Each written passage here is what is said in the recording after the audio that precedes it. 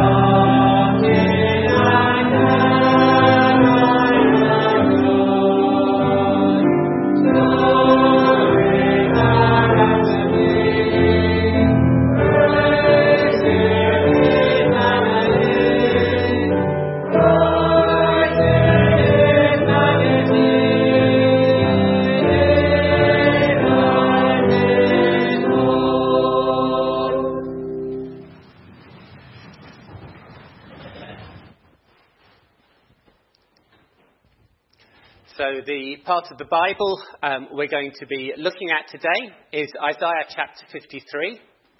It's on page 813 in the church Bibles. Oh, sorry, I should have brought all my glasses when I looked at it. We've just been singing of Christ in his majesty. And now we look at what God sent hundreds of years in advance about this Christ who was coming. So let's read God's word. Who has believed what he has heard from us? And to whom has the arm of the Lord been revealed? For he grew up before him like a young plant and like a root out of dry ground. He had no form or majesty that we should look at him, and no beauty that we should desire him. He was despised and rejected by men, a man of sorrows and acquainted with grief, and as one from whom men hid their faces. He was despised, and we esteemed him not. Surely he has borne our griefs and carried our sorrows. Yet we esteemed him stricken, smitten by God, and afflicted. But he was wounded for our transgressions. He was crushed for our iniquities. Upon him was the chastisement that brought us peace. And with his stripes we are healed. All we like sheep have gone astray. We have turned every one to his own way, and the Lord has laid on him the iniquity of us all. He was oppressed and he was afflicted, yet he opened not his mouth. Like a lamb that is led to the slaughter, and like a sheep that before its shearers is silent, so he opened not his mouth. By oppression and judgment he was taken away. And as for his generation, who considered that he was cut off out of the land of the living, stricken for the transgression of my people. And they made his grave with the wicked, and with a rich man in his death, although he had done no violence, and there was no deceit in his mouth. Yet it was the will of the Lord to crush him. He has put him to grief. When his soul makes an offering for guilt, he shall see his offering. He shall prolong his days.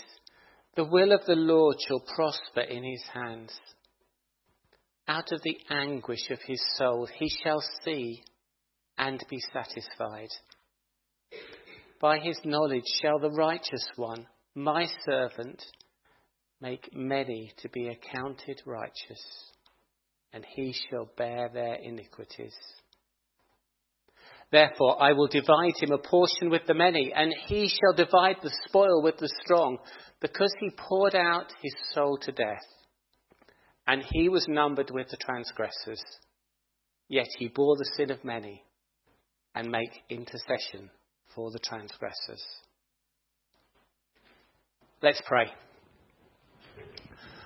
Oh Lord, as we remember when you came to earth, you said, what kind of love is it that a man lay down his life for his friends?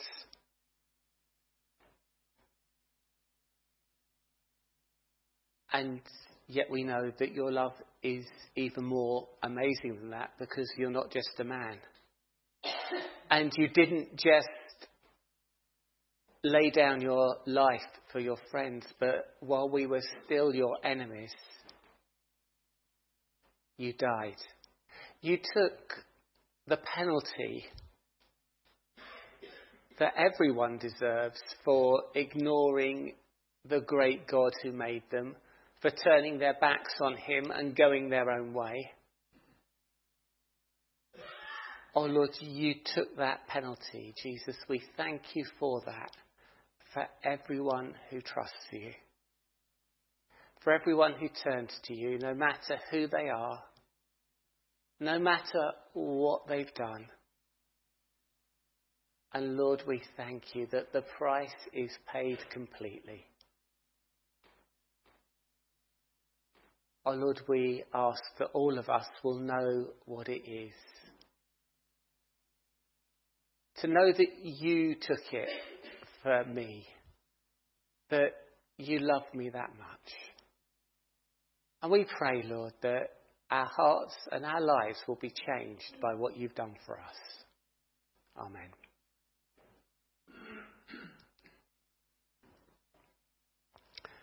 We're going to sing again and ask ourselves the question, what kind of love is this that our God would do this for us? Oh,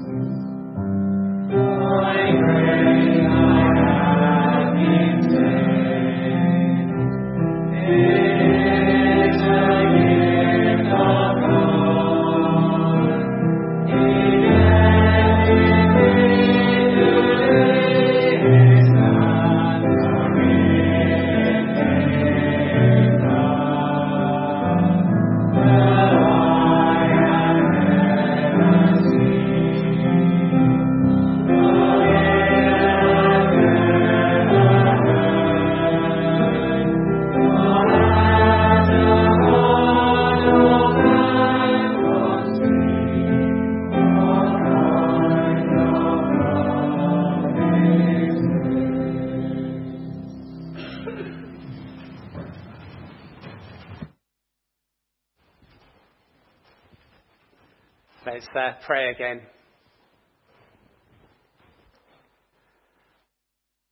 Oh Lord, we thank you that we are allowed to come to the Holy God in prayer. The God who years ago was so, and you still are, so awesome that no one could go near you. No one could even go on the mountain because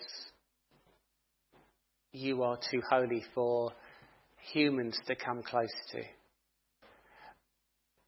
Not just because we're humans, but because we do wrong things, because we are guilty, because we are selfish and unkind. But we thank you that because Jesus took the punishment, we can come to our Father in heaven, and we can come to you confidently like a child. We are in your family, and we know that if you didn't hold back your one and only Son, the most precious thing you had, oh Lord, we are so sure that you will give us everything we need. And we ask that you will help us to grasp hold of that in a way that makes a difference to every day. Lord, you know how we worry. You know how we go chasing after things in the hope that they'll make us happy, knowing that what makes us really happy is that relationship with you, that following of our Maker's instructions, which he's put there for us to have good and happy lives. That confidence that our Father knows and loves us. Oh Lord, we pray that that will be what we're hungry for most of all. And we pray that as we face worries of all sorts, Lord, that you'll help us to do what you tell us. To cast our cares and our burdens on worries on you. Confident that you are able to help us through. And that you will take each one of your children through life in the best possible way. And at the end of life, or when you come again, you will welcome them to be with you forever. And we pray that that will be a confidence that we have in a practical way. And we ask that the joy of knowing your love will be something that overflows in our lives. Oh, we pray that there will be a difference between us who know you and the people we meet. We pray that we will be able to shine and reflect a little bit of your love for us. Lord, we thank you that Tim's been able to come and share your word with us. And we pray, Lord, that you will use it. You will help him to be clear. You'll help him to be accurately passing on what you say in your word. And we thank you that he has the opportunity to go to Africa for some weeks to teach students about your word. And Lord, we pray that that will be useful and that that will lead to a multiplying of your word as they go and tell the people that they're seeing and that they know the truth about Jesus. Oh Lord, we do thank you that you are the God of the whole world. And we thank you that world over you are changing people's lives. People are coming to know your love and your peace. And we ask, Lord, that you will have mercy on this world. We pray that you'll change things. You know how much war, how many innocents are dying as the result of wicked man's greed. Oh, we pray that you will have mercy. We know we don't deserve it, but we ask, Lord, that you will. And we pray that you will be close to us. We pray we'll hear what you've got to say to us now. And we pray you'll help us to remember. And we pray that that will make a difference to next week. Amen.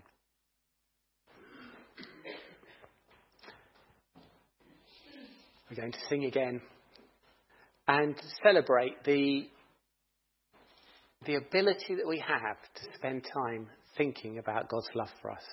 And then we look forward to Tim coming and speaking to us.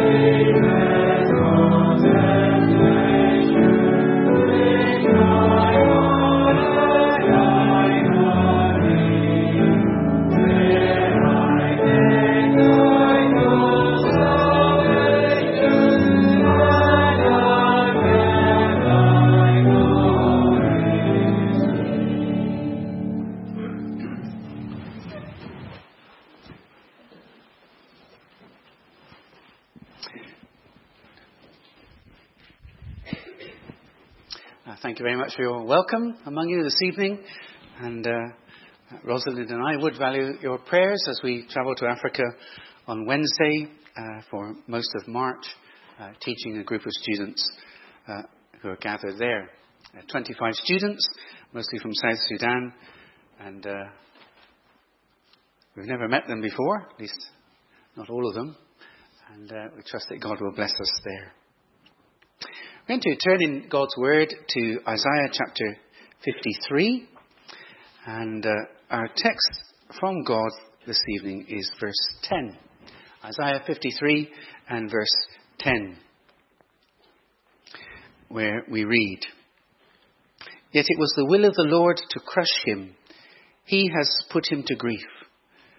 When his soul makes an offering for sin, he shall see his offspring, he shall prolong his days, and the will of the Lord shall prosper in his hand."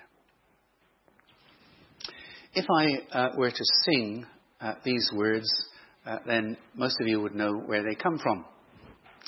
Yes, when this heart and flesh shall fail, and mortal life shall cease, I shall possess within the veil a life of joy and peace.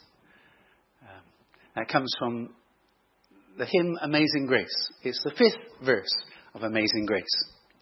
And many of you will know that Amazing Grace was written by John Newton. And it arose out of his own experience of the amazing grace of God that saved a wretch like him. He was indeed a very sinful man by his own confession. He sunk very low in sin. He was a people trafficker, if you like. He was part of the slave trade and was captain of a slave trafficking ship. And yet God saved him. Hymns arise very often out of people's deep experiences. And our text is the 5th verse of a song that has arisen in particular circumstances in Old Testament times. The prophet Isaiah wrote a number of songs. They're sort of Hebrew poetry, prophetic poetry, written 700 years before Jesus came, but they're all pointing to the Lord Jesus Christ. And this is the 4th and final servant song in Isaiah. It really begins in chapter 52 and verse 13. Behold, my servant shall act wisely, he shall be high and lifted up. And every 3 verses form one verse of the song, if you like. So our text comes in the 5th verse, the last 3 verses of the song. And the song arises in a particular context in the life of Israel, the life of Judah. And Isaiah has been building up to this song with 2 sets of 3. There's a set of 3 calls to listen, and then there are a set of 3 calls to awake. So in chapter 51 and verse 1, we have this call for people to listen. Listen to me, you who pursue righteousness, who seek the Lord.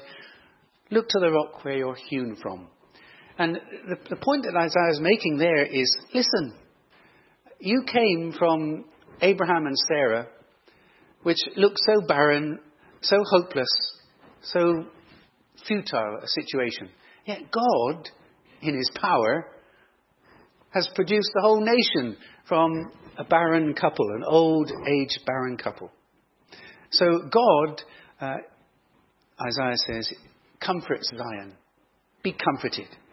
God can make a wilderness, a barren place, into a most beautiful place of blessing. The second listen is in verse 4 of chapter 51. Give attention to me, my people. Give ear to me, my nation. Righteousness goes out from me. My salvation is on its way. Don't be afraid of the world that makes fun of you, that ridicules you, that despises you, because my salvation is on the way. The world, all these people who laugh at God and at Christianity, the world is going to become like a moth-eaten rag. But my salvation, God says, is eternal. My righteousness will never be dismayed. So don't be afraid of the world. It's on its way out. But rejoice in this great salvation. So listen. And then the third listen is in chapter 51, verse 7. Listen to me, you who know righteousness, the people in whose heart is my law. And don't be afraid of the world, because my righteousness and my salvation stand forever. Kind of repetition of the theme. And then we get 3 awakes. The first is a prayer for God to awake, as if his arm has been inactive, as if he's been asleep, doing nothing. And the cry is, God, awake, make bare your arm and do something like you did when you delivered Israel from the slavery in Egypt. Do a new exodus. Come and redeem your people. And so that's the first call to awake. And then in chapter 51, verse 17, you get the second awake. It's a call to Jerusalem. Wake yourself up, stand up, Jerusalem. The nightmare of being under the wrath of God is going to end. And God is going to remove his wrath from you, and he's going to visit his wrath upon those who've been oppressing you. But you are going to be saved. The nightmare is going to be over. And then the third awake is in chapter 52, verse 1. Awake, awake, put on strength, O Zion, put on beautiful garments, O Jerusalem, the holy city.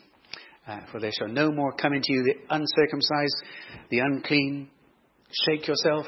Enjoy the liberation that God is going to bring to you. It's all going to be joy and deliverance and hope. And this message is going to come. How beautiful upon the mountains are those feet of those who bring good news and publish peace, and who bring good news of happiness. Verse 7. Publish salvation. Say to Zion, your God reigns. So wake up, Jerusalem. All is not lost. God is going to save you, and there's this good news coming to you.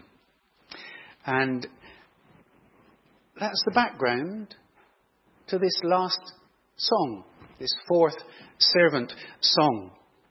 Because all those promises that God has called people to listen to, the promises that he's going to miraculously comfort his people through eternal righteousness and eternal salvation, the message of good news of peace and happiness and liberation and eternal salvation, and that your God reigns, all those promises and the hope they bring are going to be brought about by the servant, the Lord's servant. So there's this song about the servant who miraculously secures the eternal righteousness which people need, who miraculously procures the salvation, the redemption that they're all longing for and wanting, the peace. He secures the peace. So the song is about the Lord's servant. And central to the song are the words of our text. The text really brings together, encapsulates the whole of theme of the song. Isaiah 53 verse 10. Yet it was the Lord's will to crush him. He has put him to grief. That's God's purpose, the divine purpose. It was the will of the Lord to crush him and put him to grief. When his soul makes an offering for sin, that's the purpose, the divine purpose of all that's talked about here. And then the will of the Lord he shall see his offspring, he shall prolong his days. This is the divine promises to the servant, that his work will not be in vain. And then the will of the Lord will prosper in his hand. This is the power of God at work, even today, through this servant. The servant is Jesus. We were reminded that this was written 700 years and more before Jesus was born. But it was God planning it all. So God could inspire Isaiah to compose this song and for us to be able to read it and meditate on it tonight. So it was the will of the Lord to crush him. The divine plan. Sometimes you may walk past a building and wonder what's going on that building site. There's a block of flats very close to us in an otherwise residential area where all the houses are sort of two-storey pitched roofs. And then you get this block of flats. It's where the old Baptist church, the Victoria Baptist Church, used to be in Victoria Drive. And they've surrounded this block of flats with scaffolding and plastic sheets. And you think, well, what are they doing? Surely they're not going to build another floor on top of the already existing 4 floors, which is higher than any of the houses. They're not going to build another story on top of that, surely. And it's been encased in all this polythene and scaffolding for nearly a year now. Maybe there's going to be an unveiling in a few months' time, and we shall see what they've done. But many could be mystified. What is going on? What are they doing behind that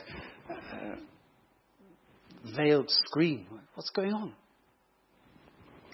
And God, when the arm of the Lord, when God rolled up his sleeves and began to work out how he's going to bring about this deliverance, this hope, this peace, this good news. When God rolled up his arms and started working, people didn't understand what was happening. You read there at the beginning of the song, chapter 52, verse 14. Many were astonished at you. What's going on? And Isaiah, at the second verse, says, who has believed what they've heard from us? Even though we've tried to explain it to them, they haven't believed it. People were astonished. And even when it was explained to them what the arm of God was doing, they didn't get it. Didn't understand it. They couldn't see that the baby born at Bethlehem, growing up before God like a tender plant, protected by him, growing as the root out of the dry ground. The royal house of David had been sort of cut down, as it were. There had been no king born to the Jews for ages. But then suddenly this shoot begins to grow.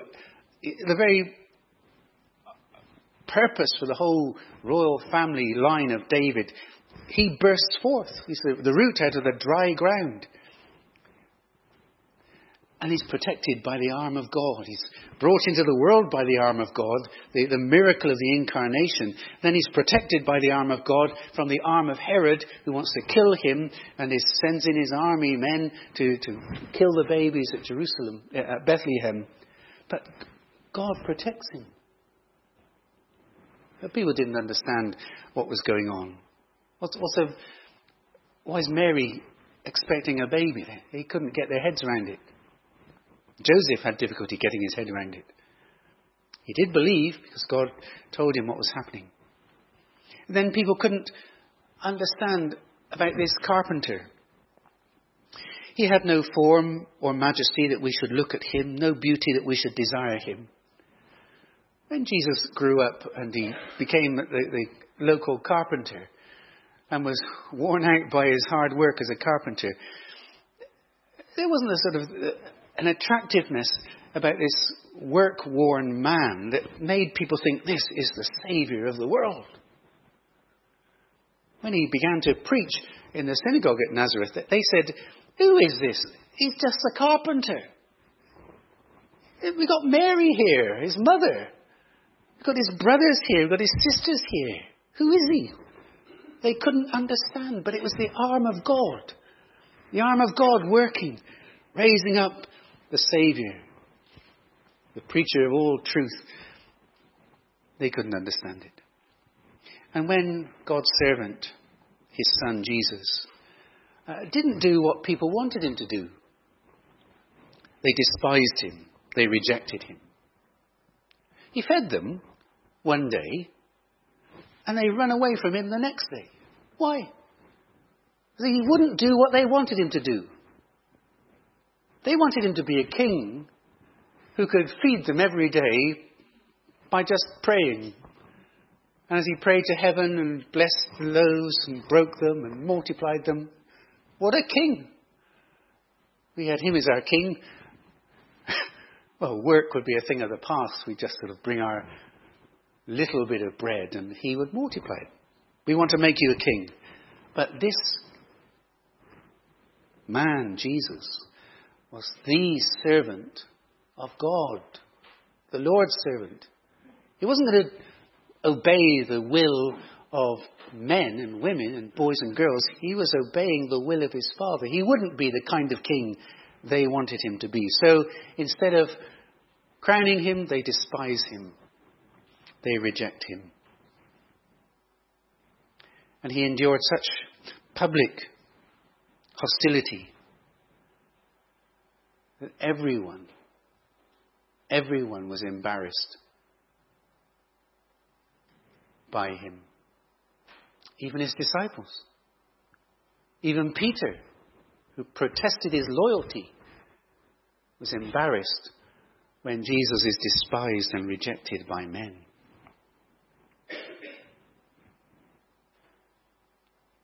They hid, as it were, their faces from him. He was despised and we esteemed him not. Today we live in a world where Jesus is despised, where Christianity is despised. Many hide their faces in embarrassment. I don't want to be known as a Christian. It's embarrassing. But this is the arm of God at work. It was the arm of God at work. It was the will of the Lord that this would be the pathway that Jesus went.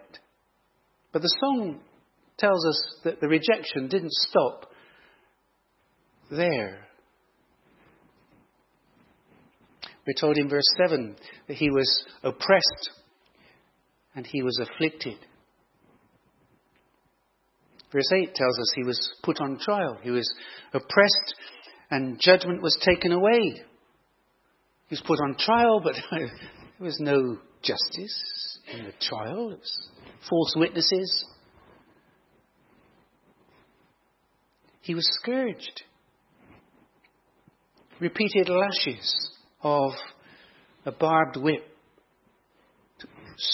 Stripe after stripe after stripe was inflicted on his back and left there. Ploughed, torn flesh of his back by his stripes, we're told, verse 5. He was wounded. The Hebrew word there, wounded, in verse 5, is pierced. He was pierced. They hammered nails through his hands, nails through his feet. They lifted him up on the cross to crucify him. His life was cut short. He was struck down. They murdered him among murderers. They made his grave with the wicked.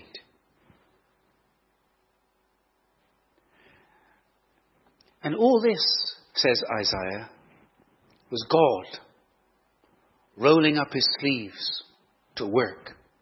This is our report. Who's believed our report? To whom has the arm of the Lord been revealed? This is what the arm of the Lord was doing. It was the will of the Lord to crush him. Your God reigns. And your God was reigning not in a remote, blissful heaven, ignorant of what was happening down there to Jesus. No, God was reigning over what was happening to Jesus. It was the will of the Lord to crush him. It happened because God wanted to comfort his people. He told them, listen, the nightmare is over. I'm bringing you out from the nightmare of being under my wrath. Listen, I'm bringing you peace and righteousness. Listen, there's good news for you. Awake. You can cast off your robes of sadness and misery and put on garments of joy because I'm doing something. And the arm of the Lord was made bare. And this is what the arm of the Lord was doing. It was the arm of the Lord to crush him. But so few people believed it. You're telling me that this is God at work? Many were astonished at you, the song begins. His appearance was marred beyond human semblance. His form beyond that of the children of mankind. He was so disfigured. Psalm 22 is, again, another prophetic song which speaks about Jesus. It says that all his bones were out of joint. As he's crucified and hung up there, every bone seemed to be in the wrong place, twisted and distorted. It says the skin was stretched so thin over his bones. He said, I can count all my bones.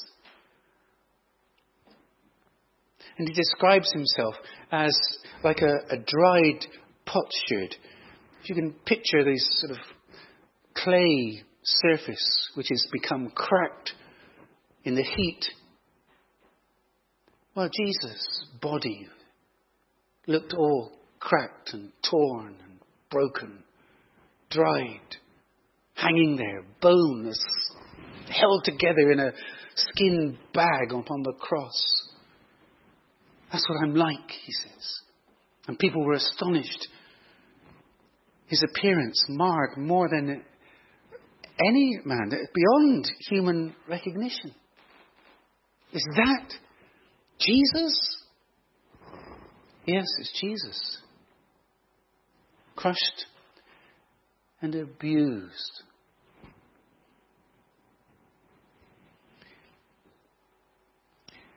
Our text says it was the will of the Lord to crush him. It wasn't his pleasure in the sense of a sadistic desire to be entertained by somebody being tortured. No. It was the will of the Lord to crush him, to achieve the goal of his love. God so loved the world that he gave his only Son. And the only way for him to achieve this goal of salvation and peace and righteousness and the end of the nightmare of wrath, the only way for him to achieve that was to crush his servant, his Son. It was the will of the Lord to crush him.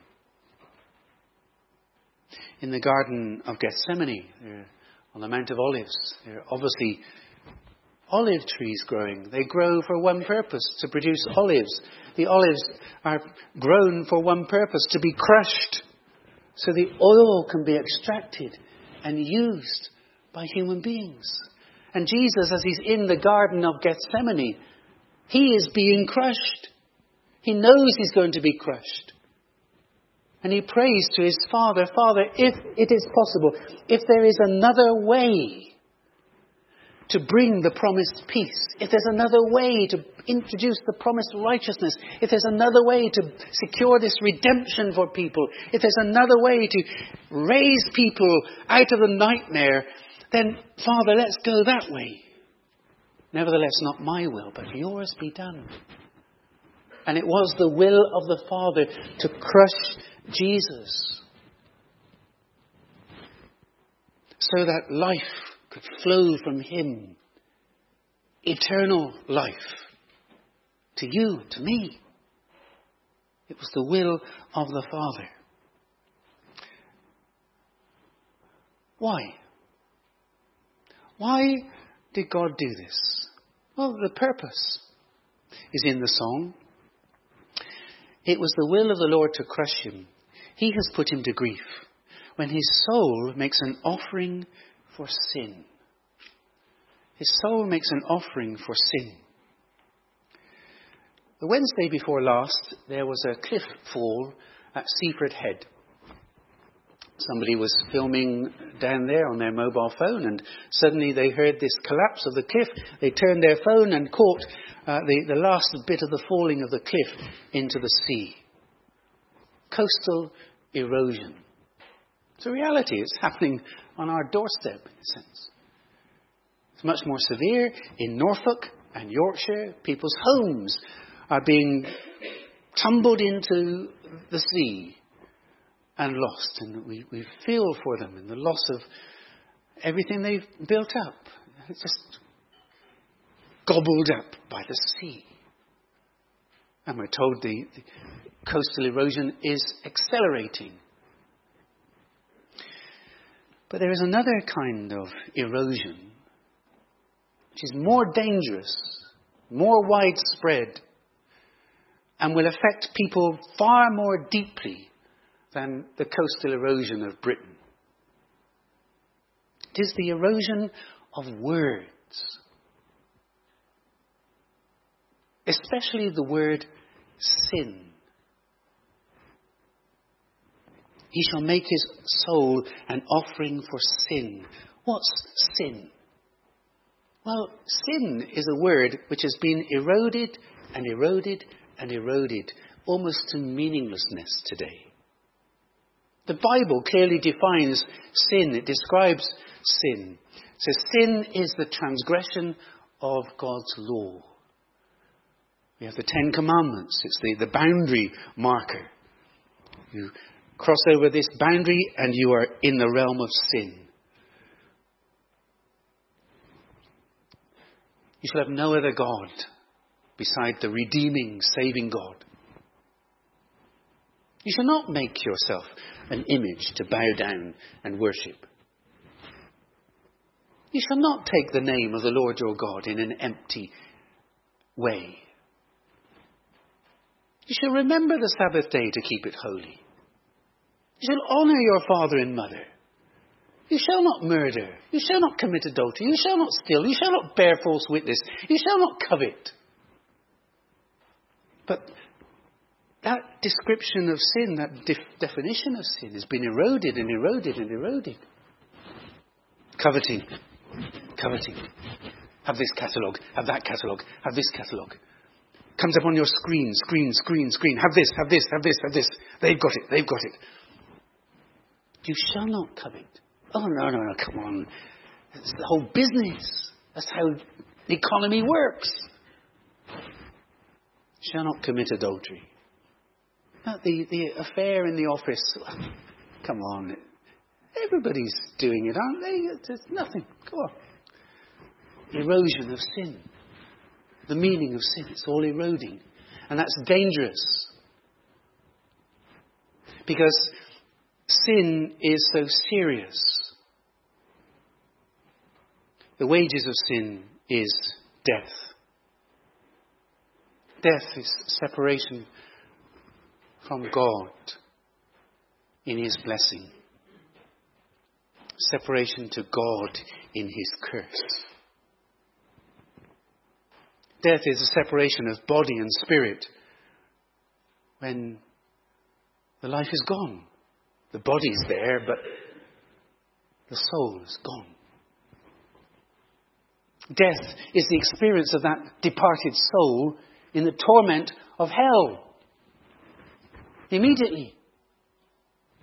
As Jesus told us. Death is worse.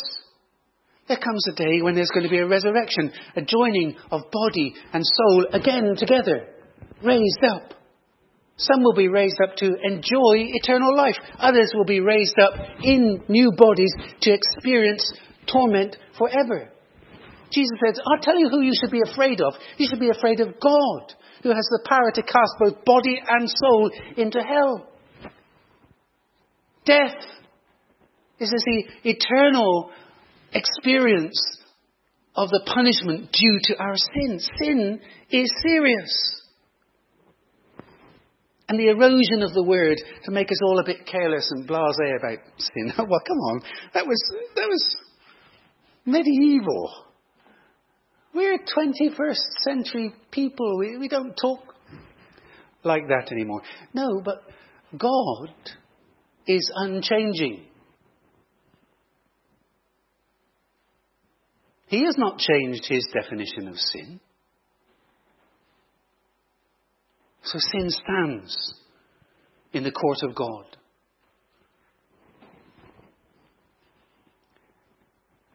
In His love, it's been the will of the Lord to crush Him, Jesus,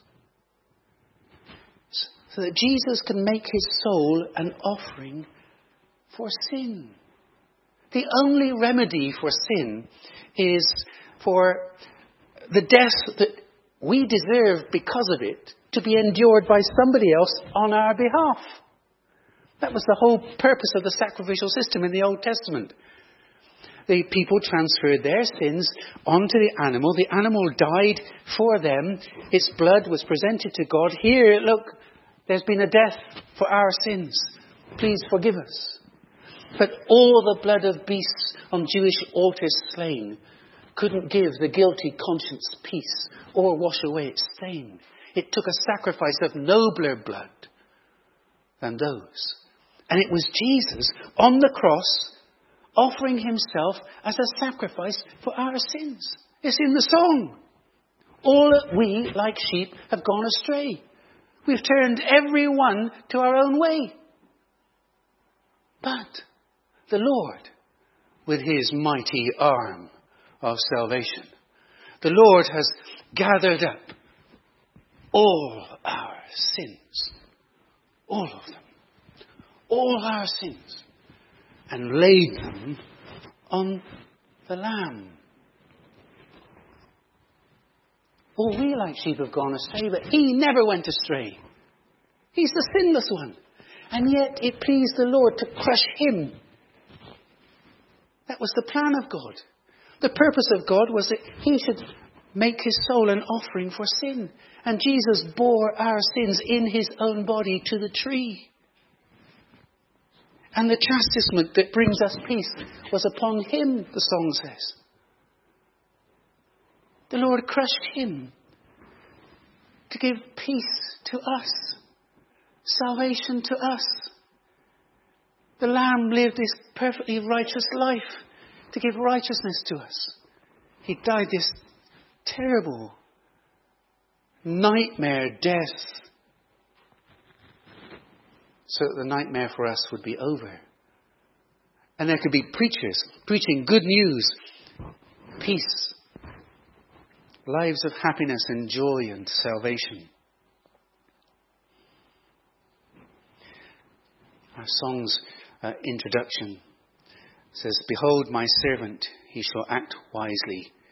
He shall be high and lifted up and exalted." Yes, the Lord would crush him, but then the Lord would raise him. It's Philippians 2. He who is in the form of God didn't think it robbery to be equal with God, but he made himself of no reputation. Took upon himself the form of a servant, was made in the likeness of man. And being found in fashion as a man, he became obedient to death, even death on the cross.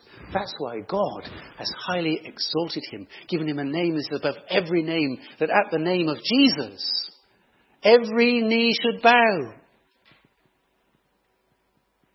And every tongue confess Jesus is Lord, to the glory of God the Father.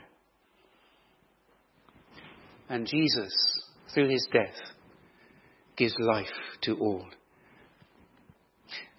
The song verse goes on to say, "He shall see his offspring. He shall prolong his days." Jesus never married. He never had any physical children. But he has billions of spiritual children. Billions of people who owe their life to him. They've been born again through faith in Jesus Christ. They have this new life. He's their children. He shall see of the travel of his soul and be satisfied. And that's what Jesus is doing now. The pleasure of the Lord will prosper in his hand. Jesus is working in heaven. The arm of God is working today across the globe, bringing people out of their astonishment to belief in his Son, Jesus Christ. Jesus is bringing people, sends his Spirit to call people to repentance. Jesus is calling people here this evening to repent of your sin. Surely every single one of us would think, if that's what my sin has cost him, how dare I entertain the thought of sin? Jesus is calling people to repentance, calling people to faith. Isaiah says, "Who's believed our report? To whom has the arm of the Lord been revealed?" Well, are you believing it? You're called upon to believe it. This is the arm of God at work. Growing Jesus as a tender plant, keeping him as a spotless lamb through his life, causing him to be offered as a sacrifice, to secure eternal salvation from sin, and to have good news proclaimed. Are you repenting of your sin? Are you believing upon Jesus Christ? That's what you're called upon to do. Do you already have salvation in Jesus Christ? Then rejoice. Rejoice of what God has done. And enjoy being saved. Amen.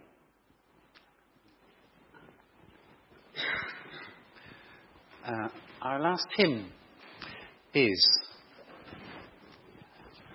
up on the wall. Here is love vast as the ocean. loving kindness as the flood. And we'll stand when the music starts and be ready to sing.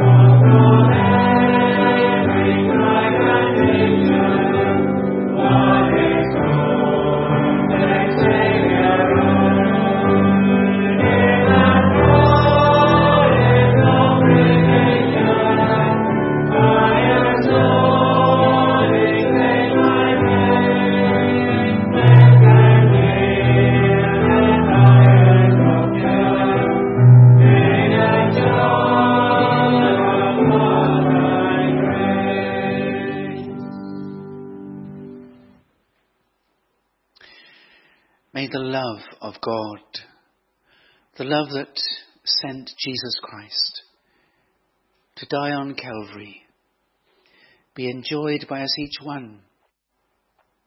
May the grace of the Lord Jesus Christ, who, though he was rich, yet for our sakes became poor, and willingly, graciously suffered to save us. May the convicting, converting work of the Holy Spirit and his comforting, assuring ministry be enjoyed by us each one. From the triune God may blessings flow, for we ask in Jesus' name. Amen.